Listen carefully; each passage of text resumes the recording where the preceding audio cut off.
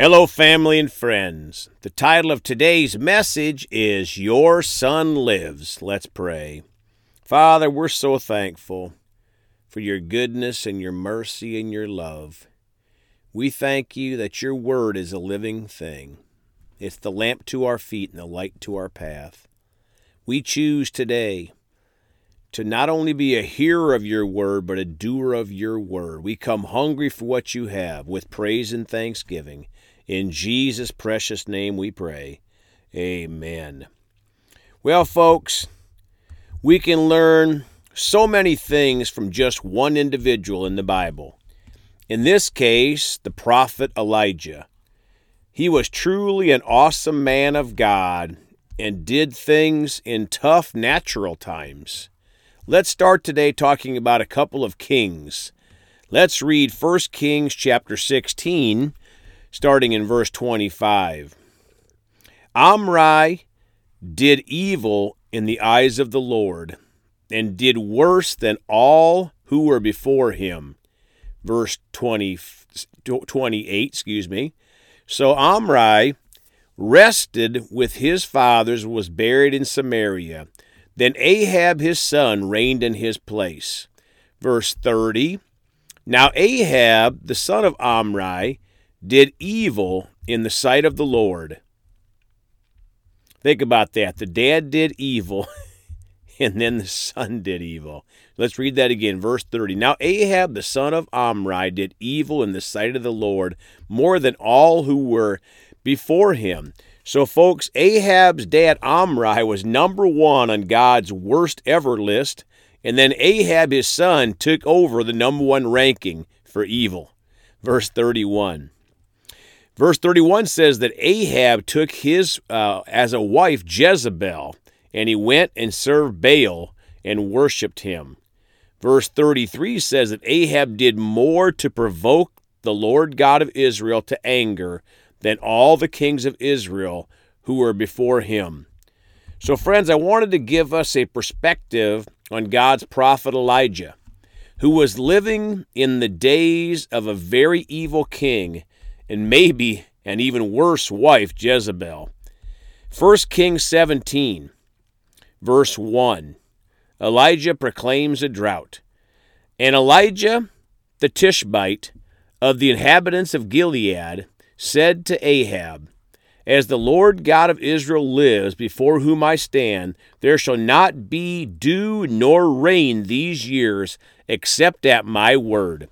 Folks, the first thing I think about Elijah was that they must have made fun of him with that name, Elijah the Tishbite.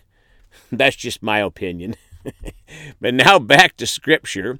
Imagine telling the evil king and the wicked wife, There shall not be dew nor rain these years except at my word. Then the word of the Lord in verse 2 came to him, saying, Get away from here and turn eastward and hide by the brook of Cherith, which flows into the Jordan. So, friends, God knew the wickedness of King Ahab and Jezebel and got Elijah out of there for a while. One lesson from Elijah is that God will take care of you if you obey him and listen to his direction. Verse 4, And it will be that you shall drink from the brook, and I have commanded the ravens to feed you there. Verse 5, So he went and did according to the word of the Lord, for he went and stayed by the brook of Cherith, which flows into the Jordan. Folks, this seems pretty simple, but Elijah obeyed God. Sometimes we forget the basics. Verse 6, The ravens brought him bread and meat in the morning, and bread and meat in the evening, and he drank from the brook. Friends, God is so good. He had ravens that mostly eat meat bring bread and meat to feed Elijah.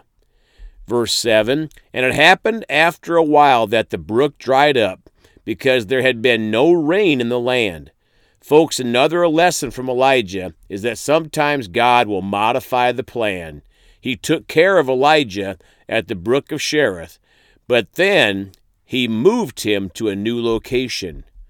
Verse 8, Then the word of the Lord came to him, saying, Arise and go to Zarephath, which belongs to Sidon, and dwell there. See, I have commanded a widow there to provide for you.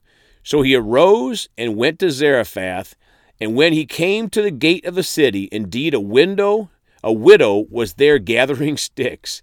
And he called to her and said, Please bring me a little water in a cup that I may drink.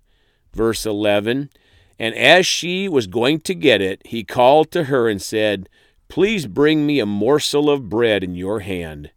Verse 12, so she said, As the Lord your God lives, I do not have bread, only a handful of flour in a bin and a little oil in a jar. And see, I am gathering a couple of sticks that I may go in and prepare it for myself and my son, that we may eat it and die. So, friends, God sent Elijah to a broke, dying widow and son for help. God will do unusual things that don't make any sense to the natural mind.